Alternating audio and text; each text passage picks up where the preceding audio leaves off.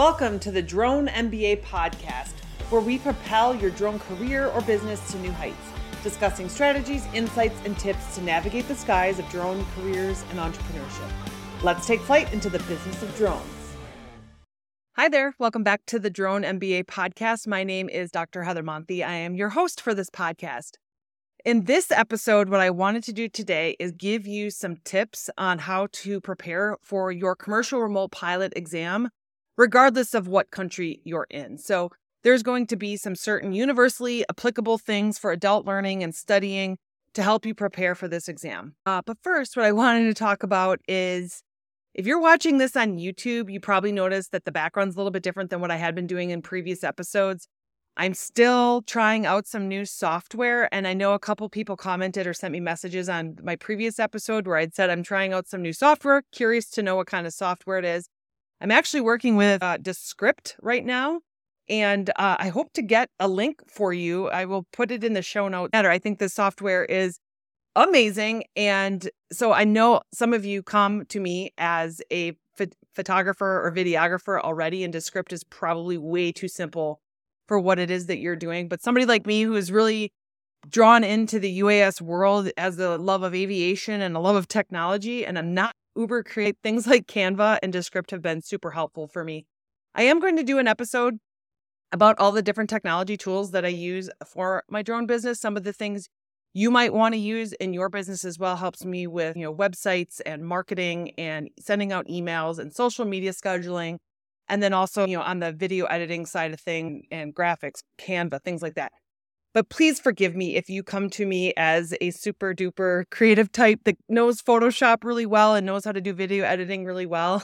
For somebody like me who is somewhat challenged in that area, and I shouldn't say I'm challenged in there, I just haven't taken the time to learn all this stuff. Descript and Canva, things like that have been really helpful for me. So if you're watching this on YouTube, you notice the background's a little bit different. If you're listening to the audio of this, what I'm doing is I'm putting drone footage in the background, so it gives you something to look at while you're listening to the podcast. If you're actually watching the screen, I know I listen to a lot of podcasts on YouTube, but I'm not always necessarily watching the screen. I'm just listening. Whatever, it's there for you if you are watching on YouTube. So what I want to do today is give you some study tips for your remote pilot exam. So again, this is not specific to the US. I actually looked at the analytics for the podcast over the weekend. 38 countries, you guys. We have downloads in 38 countries. I am just floored by this, okay?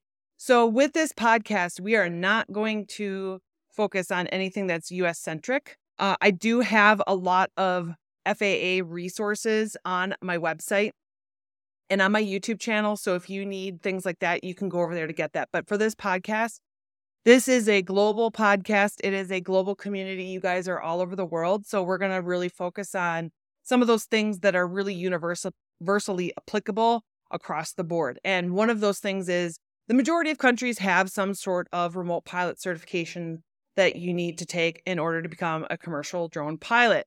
So aviation is governed by an international organization called ICAO, ICAO. It's the International Civil Aviation Organization. And so that is the international governing body of aviation throughout the world. And then within each country, you'll have an aviation authority. So you've got the FAA in the US, you've got CASA in Australia, you got CAA in Canada, you got EASA, EU. And then there's others, depending on what country you're in, you're going to have your own aviation authority. They're going to have their own guidelines on what it is that you need to do to prepare for the commercial drone pilot exam in your country. It's called something different in each country. There's the remotely piloted aircraft systems exam.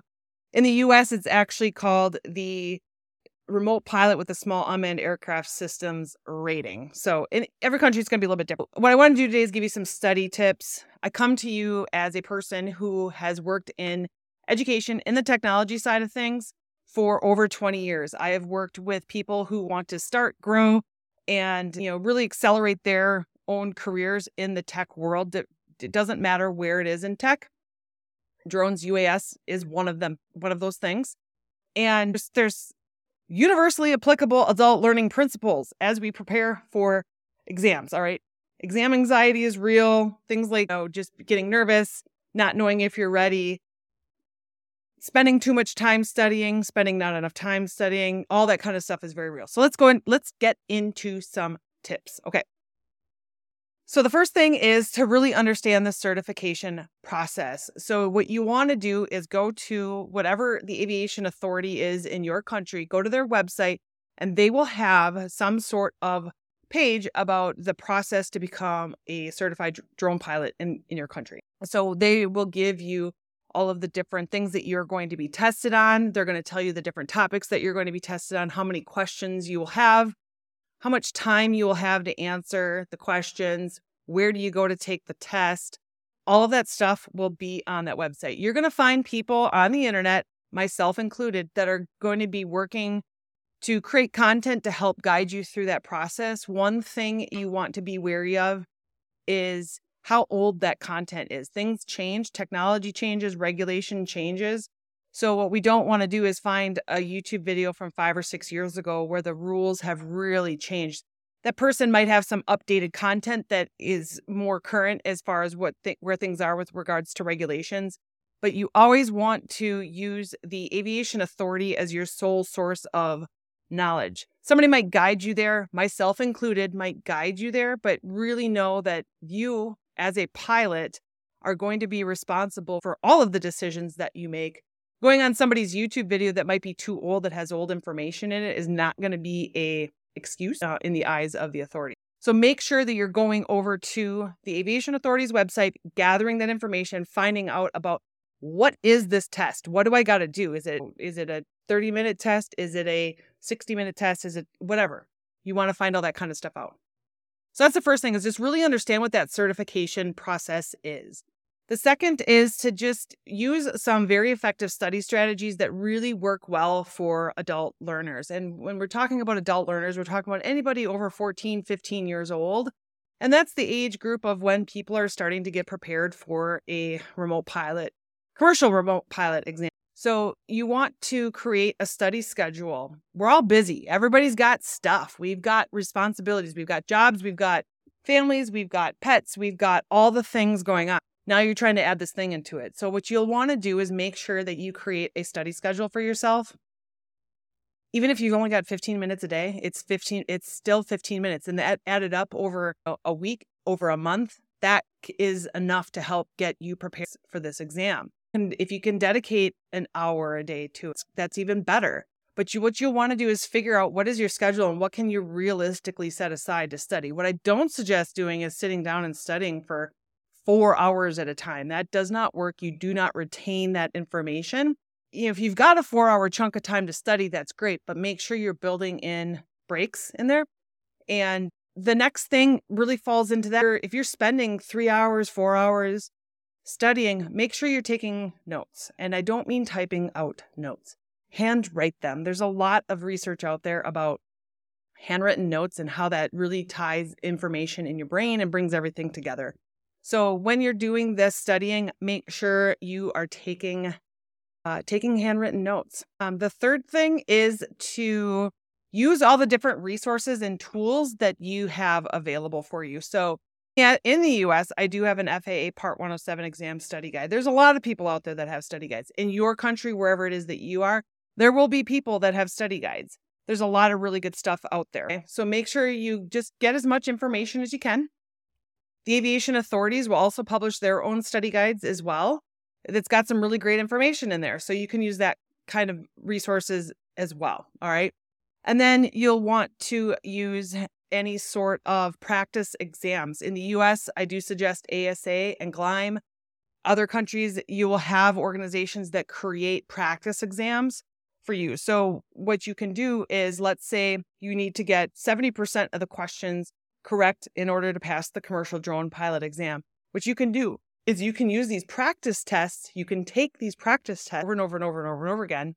And then I always generally recommend, once you're consistently scoring 80% or higher on the practice tests, you're probably ready to take the actual test itself. If you're consistently scoring right around 70% on those practice tests, you're probably not quite ready, simply because those practice exams aren't the exact questions.